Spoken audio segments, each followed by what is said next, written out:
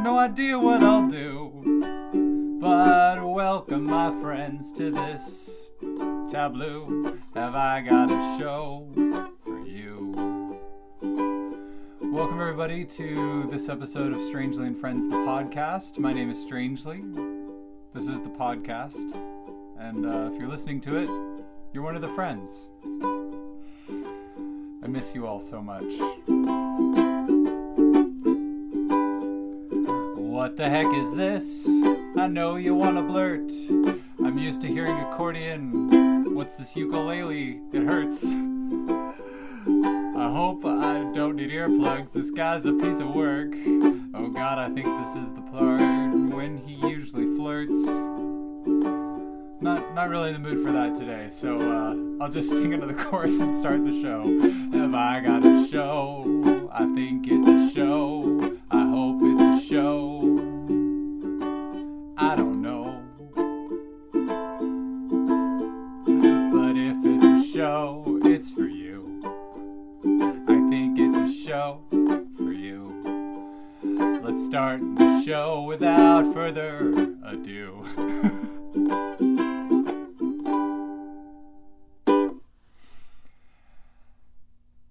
Yeah, let's start the show.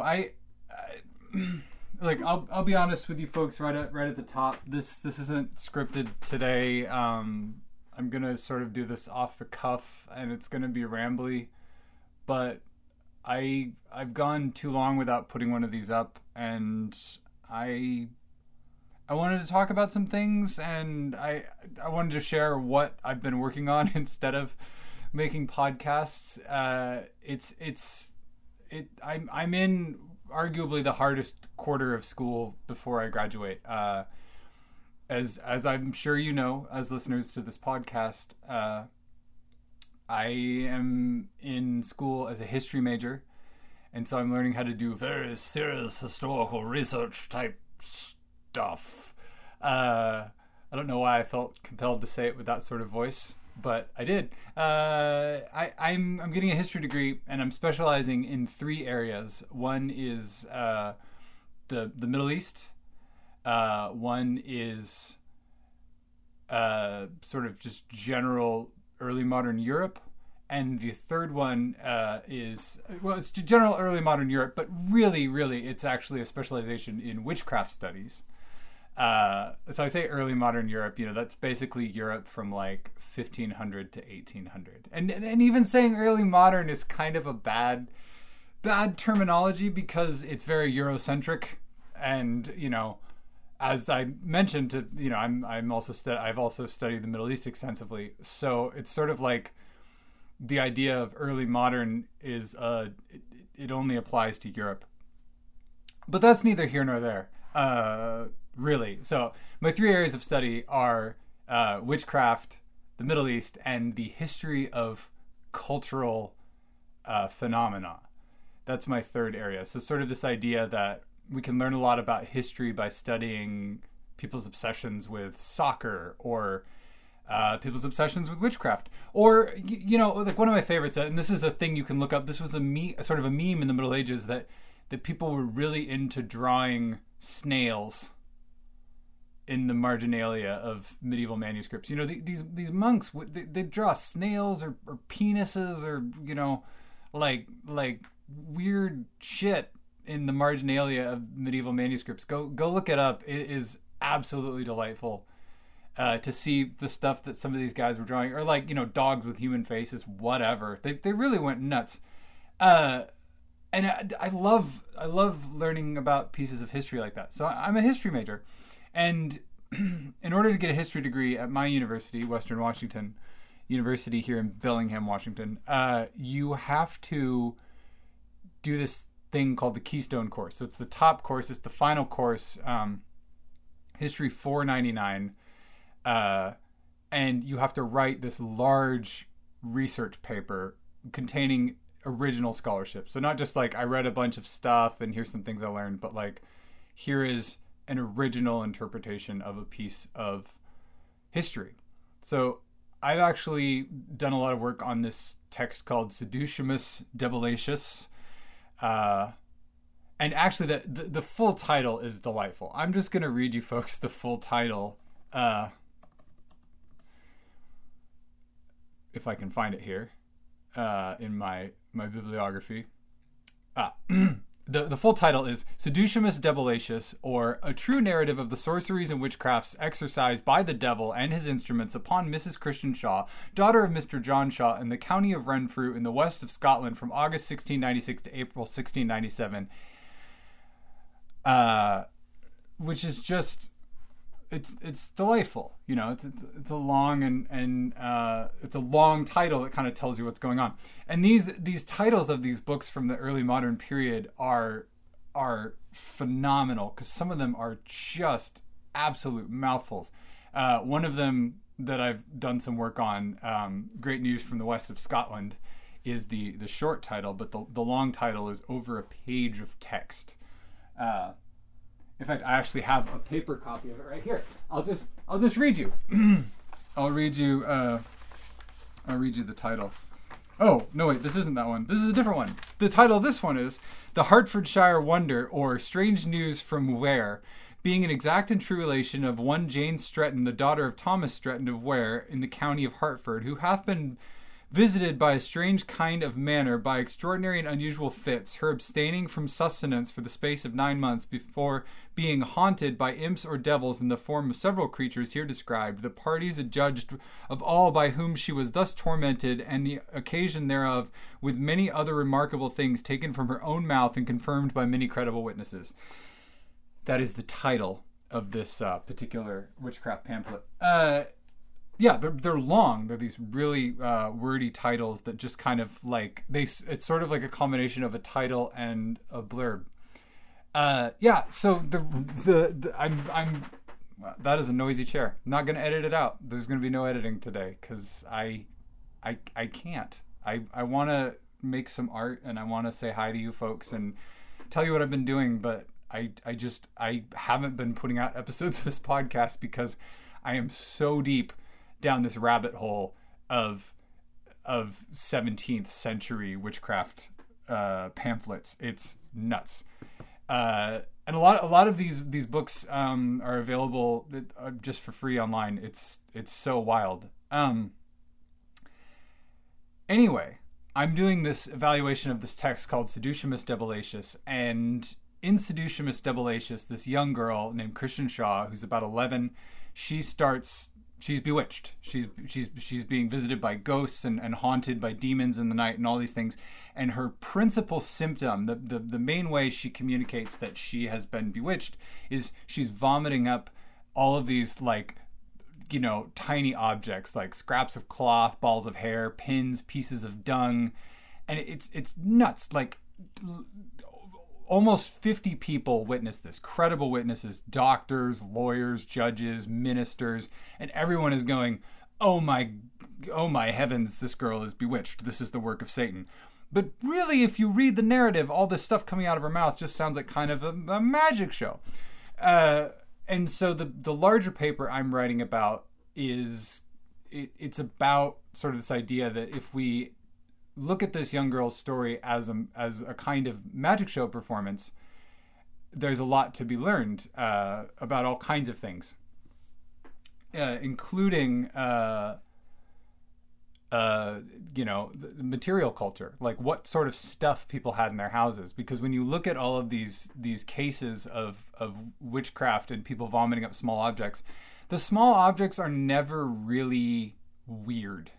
They're not vomiting up like the toe of a species of kangaroo that's only found on one tiny island, you know, off the coast of Perth, Australia, or something like that. You know, it's always something that would be commonly found around the house.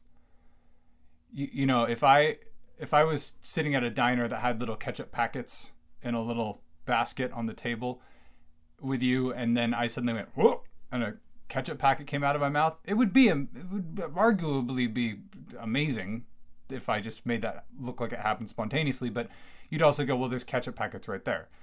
And that's sort of the case with a lot of these. There's never an instance where the person starts vomiting, you know, like diamonds or something that the people in this area don't commonly have.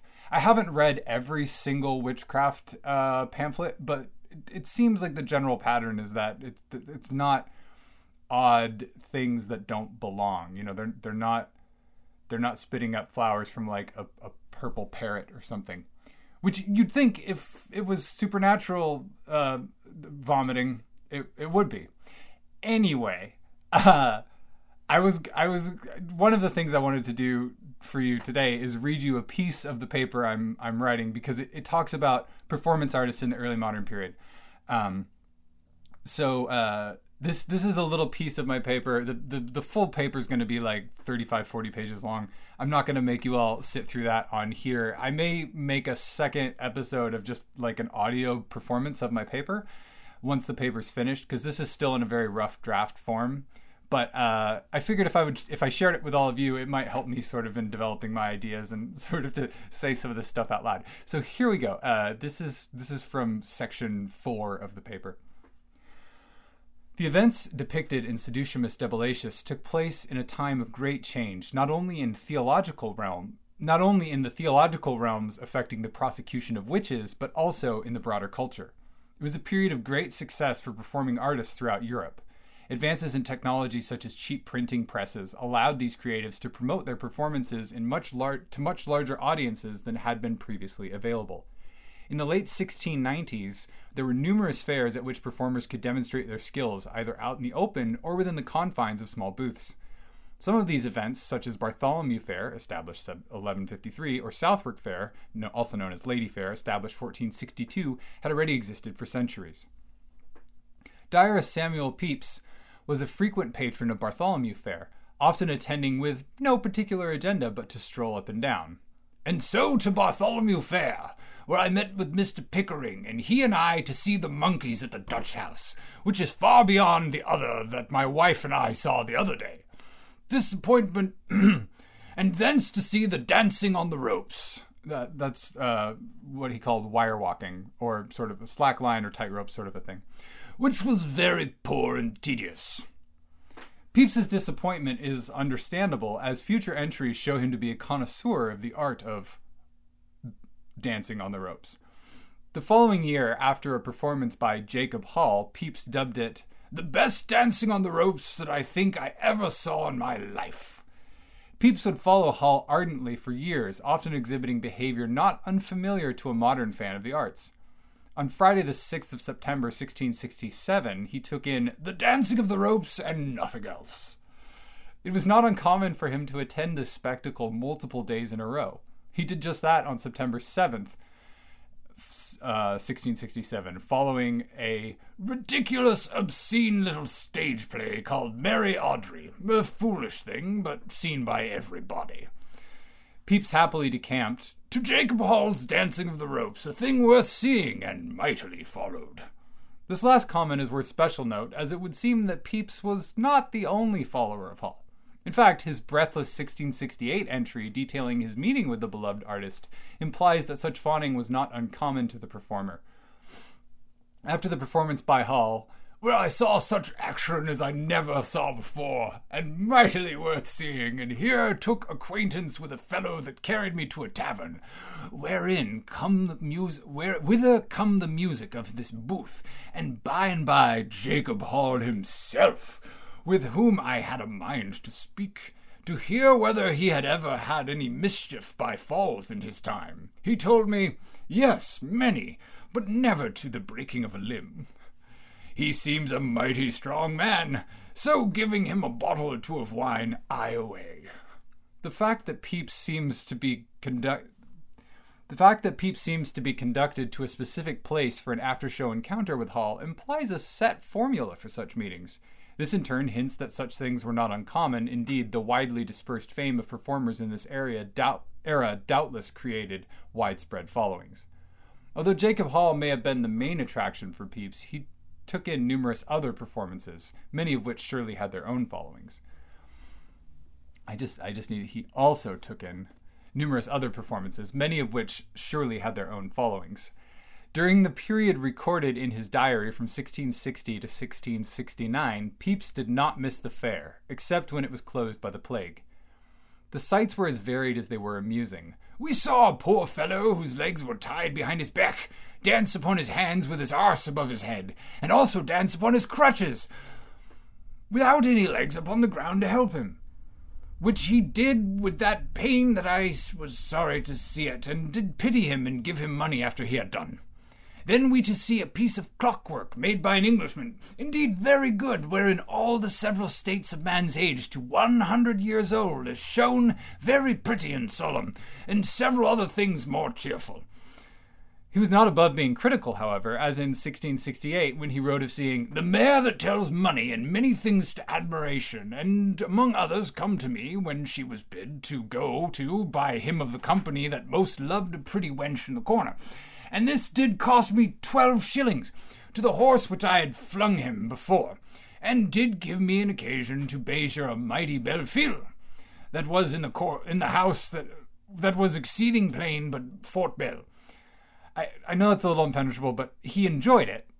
Though delightful at first blush, his opinion soured a week later. "Saw the dancing mare again, which today I find to act much worse than the other day, she forgetting many things, which her master beat her for, and was mightily vexed."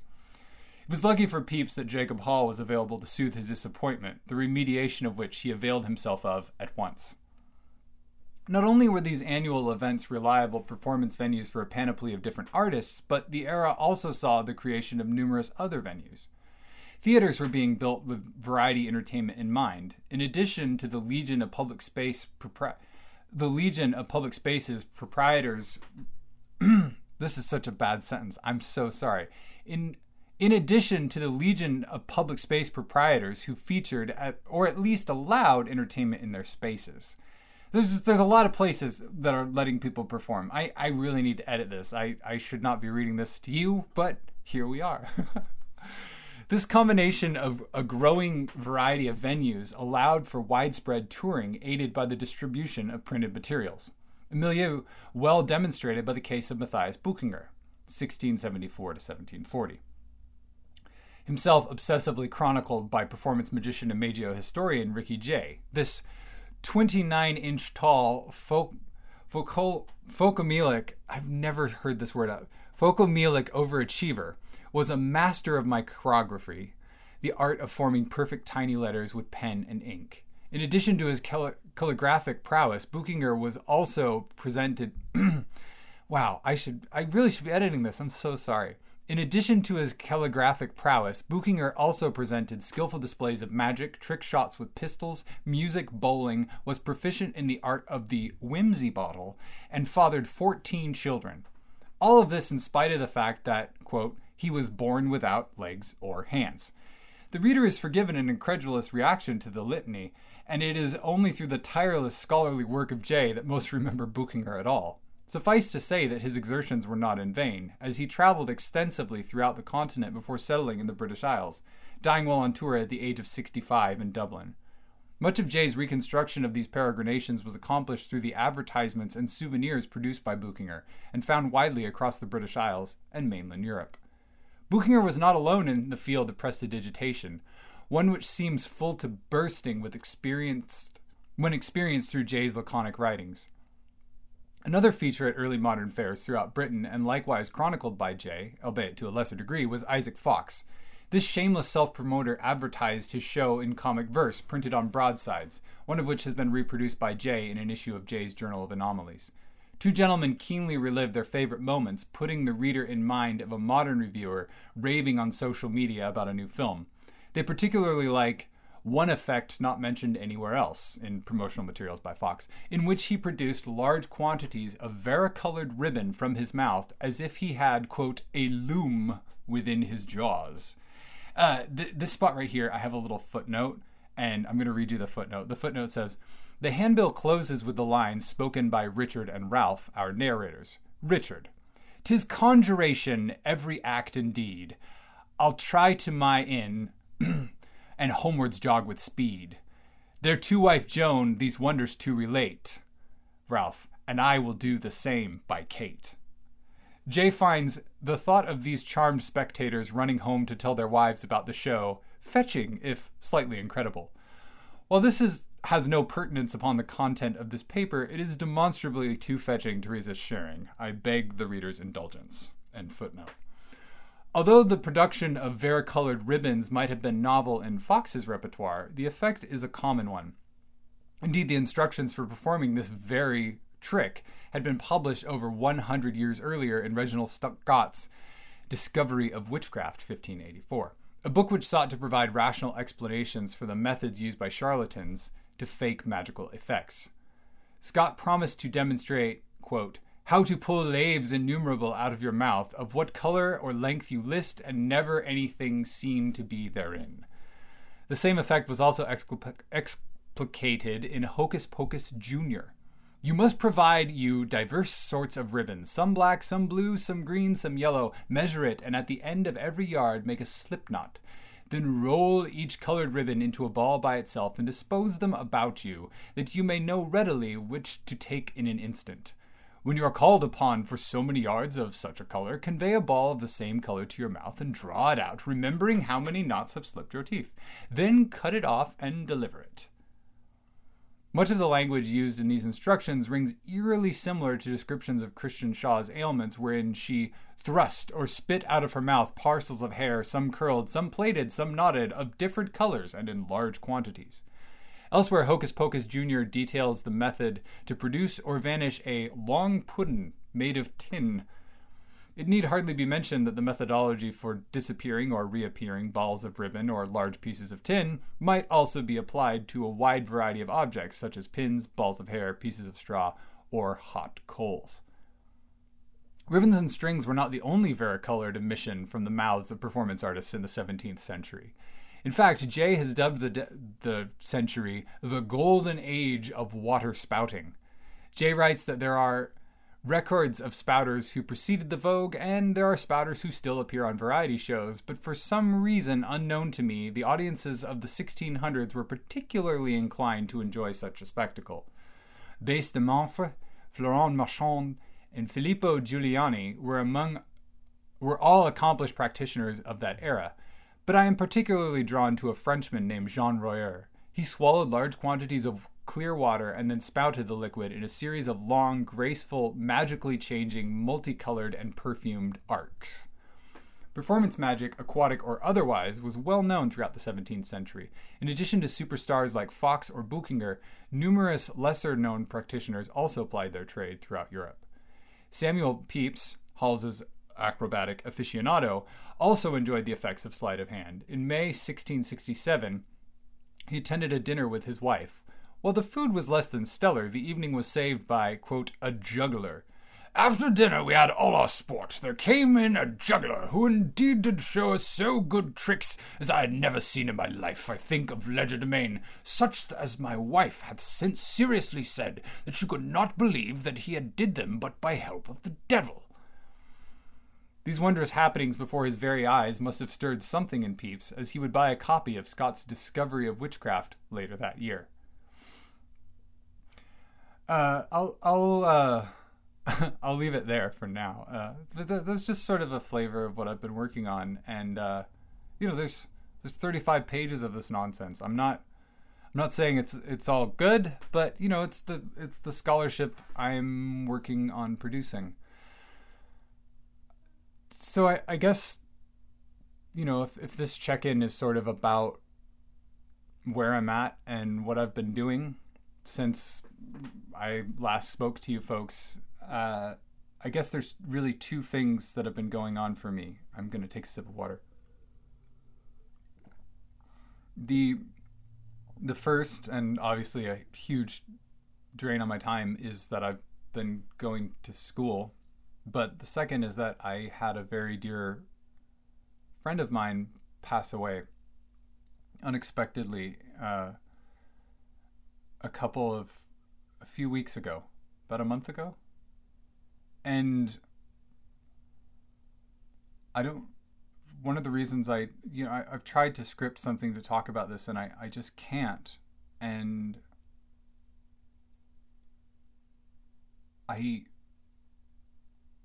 the thing that kills me is that this person was another performance artist. This person was a clown that I worked with a lot. And when another performer dies, performers want to get together. We want to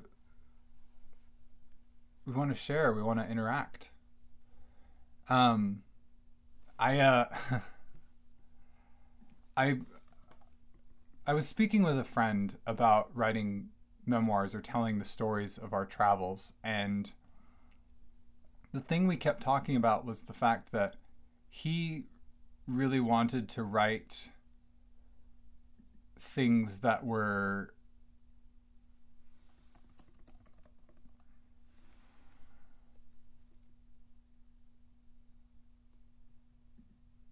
that are telling stories that from his life, and for me, I I have a hard time writing stories and saying that they're specific and things that happen to me, and I often will incorporate things that have happened to me into the fiction that I write. So for instance, this is a little piece of a novel I'm working on right now, but it sort of is. I think it'll help me sort of get around to this thing that I'm working on. So yeah, I'll read this little section, and then maybe I'll be able to sort of talk about this more. Many years ago, I was at a party. It took place in a 2-story flat in an old stone building in a city grown tall inside walls which no longer stood. Myself excluded, the entire company consisted of one of the rarest breeds of performer, genuinely funny stand-up comedians who also happened to be pleasant people. Of all the wildly improbable things I have witnessed in my life, dear reader, this indeed ranks high indeed. Wow, that's a sentence I'll need to edit. As such, it gives me great pain to tell you that this unprecedented gathering was that particular kind of party that takes a dark turn. Everything was much as it is when any large convocation of a particular trade occurs. Stories were being swapped and great feats of prowess were demonstrated. The mood was jolly beyond belief until the unthinkable happened. Long after midnight, as the last shadows of evening had faded on a city far across the sea, terrible news winged its way to us. Word reached the party that one of the greatest comedians of the age had died. Within minutes, word had spread through dozens of people, and laughter turned to tears. One young woman crawled beneath the sink, wrapped herself around the drain pipe, and refused to be moved. When I left an hour after dawn, she was still there, gripping the old plumbing for dear life, body racked by occasional sobs. That's the thing, is that for traveling performers, we so often find ourselves in the wrong place when someone's lost. We're on tour, we're out of town, we're booked.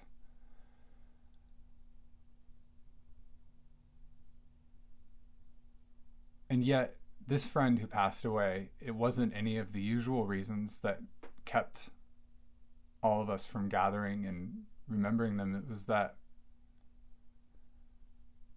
we're all stuck quarantining, and it's such a horrible thing to lose someone during this time, because the very things that, at least for me, I associate with the wider artistic community going through a tragedy is that we gather and we play our songs and we sing, and not being able to do that has been incredibly difficult. And that's honestly why I wanted to just turn on the recorder and speak to you folks a little bit, because I've had a few really good conversations with mutual friends, and it's been good, but it hasn't reached the level of memory that I wanted to have with this friend. And at some point I will write a lot of the stories of this person and share them with you folks here on the podcast. I can't yet. It's too raw. It's too much.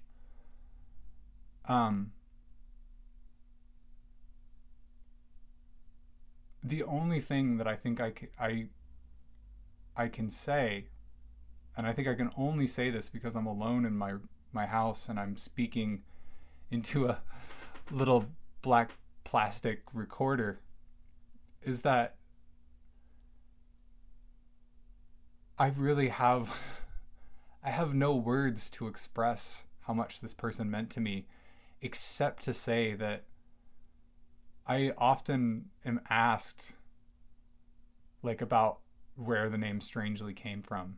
And I usually kind of tell some sort of meandering story about how, I found performing in circuses and things, and I just, my name needed to change. And that's all true, but the person who passed away last month is the person who named me Strangely. And that's all I can share about that right now. And I'm sorry if this is a really dark thing to be sharing on this podcast, and especially after you 15 minutes ago heard me doing shite British accents, but I learned that accent and performed it because of her. She was the person who got me into all of this stuff, and it's too... The wound is still too new for me to really put any of that into words, but I think I'm speaking around it. I'm sort of pointing all of you in the direction of where it all came from. And yeah, I think I'll leave it at that for now. I have a song I want to play for all of you, and I got a package in the mail, and I don't know who this person is.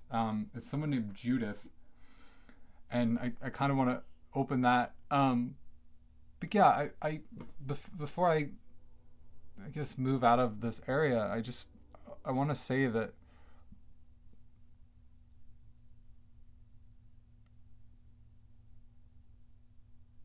this friend of mine and I actually got to talk a couple of days before she passed away, and I was like, oh, I haven't talked to you in a while. Like, I should say all these things that I've been thinking about you.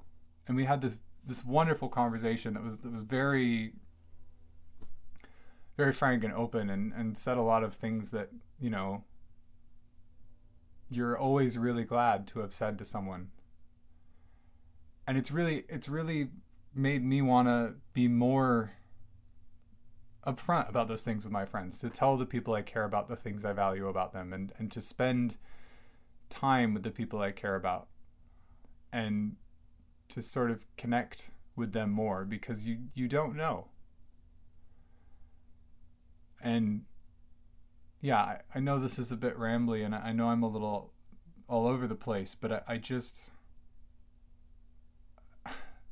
As weird as it sounds, like, this podcast as an outlet that is always available but doesn't require anything specific of me has been such a lifeline to me. And that's why I wanted to just sort of do this off the cuff episode today, is because I just... It means so much to me to know that there are folks out there who just kind of are vaguely interested in whatever I want to talk about, and the people that I want to feature, and the questions that I'm asking. I also wanted to... I know that, talking about a friend who's passed away is a little bit of a downer, and the next episode I'll be making is the one for my birthday in about a week. And so I sort of wanted to get these wiggles out now, not to put them away and not talk about them, but I sort of didn't want to make my birthday about this, because as much as this friend has so tremendously affected who I am today, there's other things to talk about. But I wanted to share this because I know that there are people out there. I know some of you listening out there have had your own incredibly rough experiences during this time. And as much as I always rant about how I don't want to talk about current events, this is a current event for me personally. And I think that's okay. So, yeah, thank you all for indulging this ramble. It means a lot if you're still listening with me. I'm gonna play a little chord on the ukulele so that we'll move into the next section. And yeah, let's see what's in this box. Mailbag. Okay, so I live at a little cabin here in Fairhaven, and my studio is just down the hill. But this was mailed to my house by someone named Judith, and I don't know what it is. I don't remember giving my address to someone named Judith. So this is a little. I'm like, what is it? It doesn't smell funny or anything. So I'm gonna open this up and see what's in here. Okay, we got some packing peanuts, and ooh, okay, it's a T-shirt and a book. Oh, the T-shirt is Freak Show. It's from Freak Show to Go. So Freak Show to Go is a awesome variety show that I usually perform in every year, like down in Seattle and everything. And oh wow, and also the Southern Side show Hootenanny. So what this looks like is it looks like the producer of Freak Show to Go has sent me a little care package for my birthday, which is that just makes me so happy. Whoa, wait a second. Oh, and there's some buttons. Freak Show to Go. And Freak Show, I should tell you, is spelled FREAKSHEAUX. So I got a whole pile of these stickers and a couple of buttons. I don't have anything to put stickers on or buttons, so I'll if you drop me a line either on the Instagram or shoot me a postcard, I will send you. I'll share some of these stickers out with the world. You wonderful listeners of this podcast. This book, though, is called Calling the Spirits, A History of Seances. It's almost like someone knew what I was studying. Oh my goodness. Well, thank you, Freak Show. Oh man, it's always so fun to get a surprise package from a friend. I don't quite know how this friend got my address. But I think that this package is from Kali van Wunderkammer. So if Kali van Wunderkammer is listening to this, thank you, Kali. I'm gonna actually probably end up referencing this book. The other thing that I'm working on this quarter, besides the big paper about the witchcraft trials, is I'm writing about seances being performed as part of Shaker church services in the 1830s. So the Shakers were actually doing seances in their church services, and I'll probably read that paper to you folks at some point, because that one's a lot wilder. You got like 15-year-old girls being possessed by George Washington and stuff like that. It's bananas. Anyway, I thank you for that note. If you have something you want to send to me, you can send it to Strangely, 1000 Harris Avenue, Bellingham, Washington, 98225. I think it's at 1000 Harris Avenue. Oh yeah, 1000 Harris Avenue, number 11. I'm moving into Studio 11. I know, Studio 11. So yeah, I think that's about it. I'm gonna play a song, and we'll end this with a song. This is a song I wrote after a friend passed away almost 10 years ago now. And I play this at the end of shows a lot. And it just feels like a moment when I should play it. So thank you folks for being with me during this this time. I'm having a time. But I hope you've had some fun with the episode today. I have, for sure. And it's good to remember these things. So here we go. This song is called Don't Be Sad.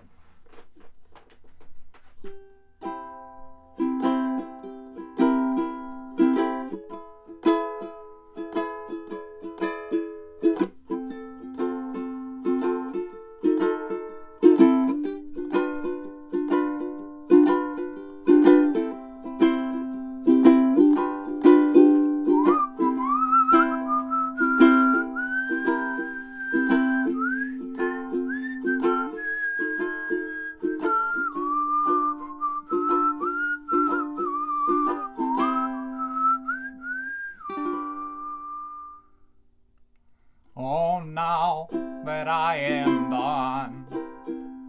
My race is nearly run. I've got no regrets. I never sat around on my bum. Well, I'll be moving on, but before I say so long, first I think I'll leave you all with this funny little song. Little song, don't be sad, my friends. I'll see you all again. Whether it's here on earth or up in heaven, our drinks will flow like water as we all grow old. Even if we're all downstairs and our drinks are never cold, I'll be heading up by and by to that circus tent in the sky.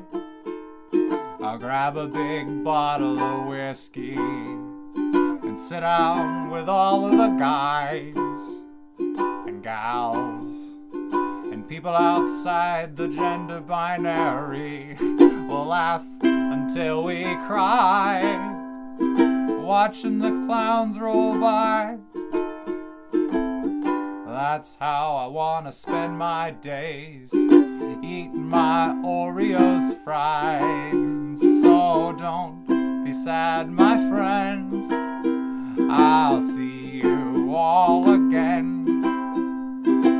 Whether it's here on earth or up in heaven, our drinks will flow like water, oh, as we all grow old. Even if we're all downstairs and our drinks are never cold.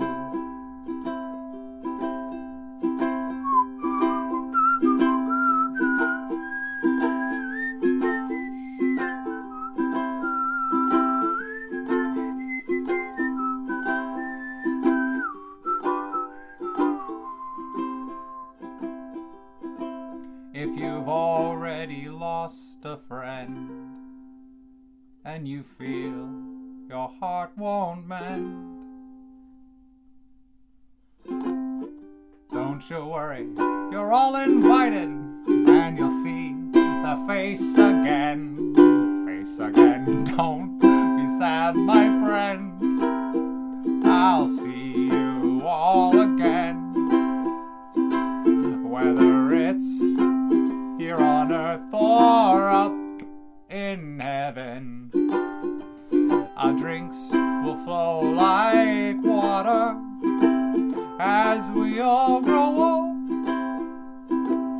Even if we're all downstairs and our drinks are they're never cold.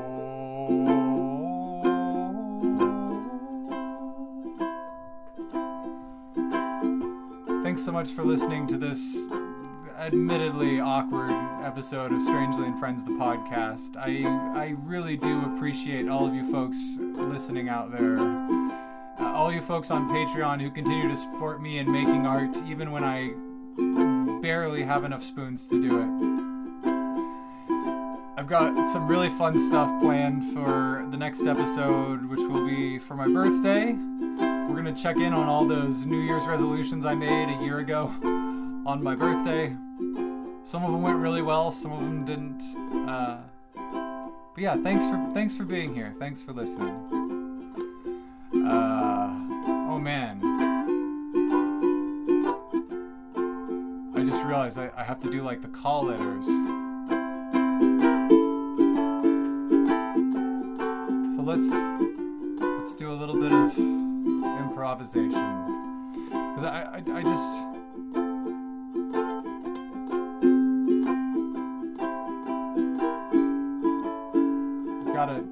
I've got to leave you a little happier than I found you. I feel like it's part of hiking through other people's hearts, right?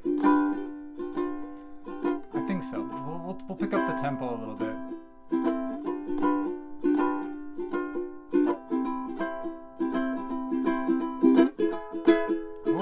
Oh, yeah.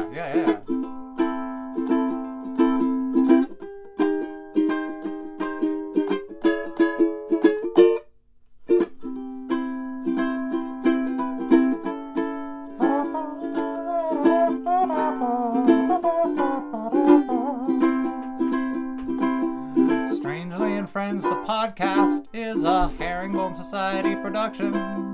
I don't know what that exactly means, but you can guess by induction. I could ramble for ages about how much I love all of you, but frankly I've got papers to write and other stuff I gotta do, so I think I'll close the podcast the best I can by strumming the ukulele and singing like some old-timey man. I don't know what's coming next around the bend, but I hope that you'll be here with me listening to Strangely and Friends. I guess it's time for me to say goodbye, but I just can't help going a little longer. I'm that kind of guy, so maybe you all will come back next time for another episode of this frankly odd little show that really forces rhymes. I don't know where I'm going, but I know where I've been. I know where I'll see you all again.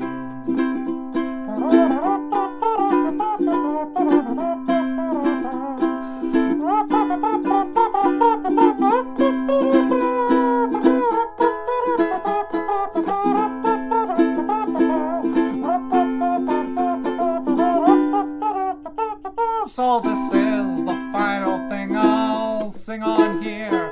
Might not be out of key, and I promise you it's really weird, but next time I see you all, I will be 33. That's twice as old as I ever thought you'd ever see of me. So I'll close the show with this awkward rhyme, and I'll see you all next time.